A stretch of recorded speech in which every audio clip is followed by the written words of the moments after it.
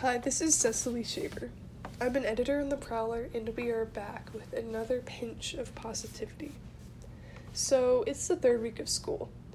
We are back, and I know so many of us dread coming back to school, especially after a long, academic stress-free summer. Of course, this dread is understandable.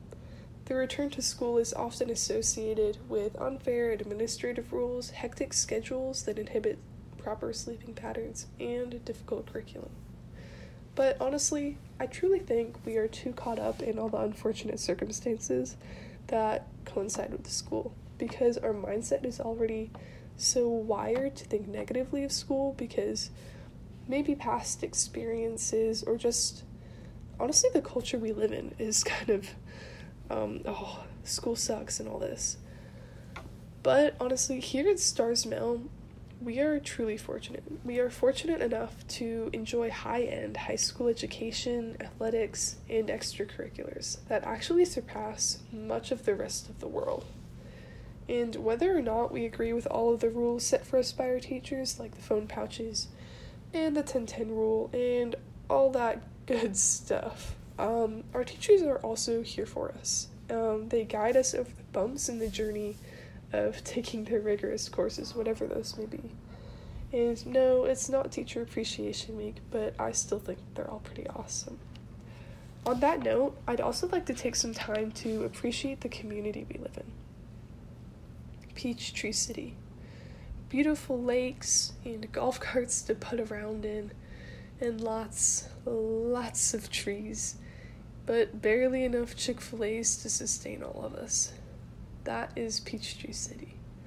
The community regularly has get-togethers at Drakefield, including the night market that occurs every several weeks, and the farmers market that happens twice a week. While I'm on that topic, I love the farmers market here. It's just off of Floyd Parkway, and let me tell you, the vendors there actually have the best stuff. One guy has a stand just for Georgia peaches, which are delicious. And there are a bunch of vendors that have like handmade goodies. And one actually has homemade Syrian food, and I can attest it is delicious. There's also this one booth that sells only bread, like garlic bread and bread with sunflower seeds and like cinnamon rolls. Needless to say, that one is my favorite booth. I highly recommend it. Anyway, although all the Facebook moms, including mine, refer to it as the bubble, and it is a little cliche, I kind of agree with them. Peachtree City is a pretty niche place to be. Moving on now from how much I personally love Peachtree City and how I think every other city should be the same way. Okay, so oftentimes not everything seems so upbeat anyway. Even when we're surrounded by all these wonderful people and wonderful things like farmers markets and bread, it doesn't always come naturally to slow down and appreciate these small things. So I encourage everyone to do just that. Life on Earth is truly hectic, and sometimes there's not even room to take a breath. In this fast and furious time, make an effort to recognize and value all of the wonderful things around, even if at the moment the bad things still outweigh the happy ones. To provide an example, I'll point out the weather. The past few weeks, the sky literally has not been able to make up its mind. It's been pivoting back and forth between like a shining sun, like a beautiful day, not a cloud in the sky, to like pouring rain within a few hours. But honestly, as it rains cats and dogs outside your window, just stop and like take a listen.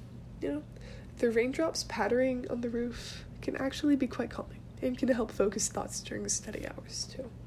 Besides, listening to the real thing outside in nature is way better than those like artificial Spotify rain like white noise playlists. Well, that is actually all the positivity I have today. Well, no, I do have more positivity, but it is just one podcast. Anyway, I really hope that I brightened your day just a little bit, because I think we all need that right now. And this has been Cecily with a pinch of positivity.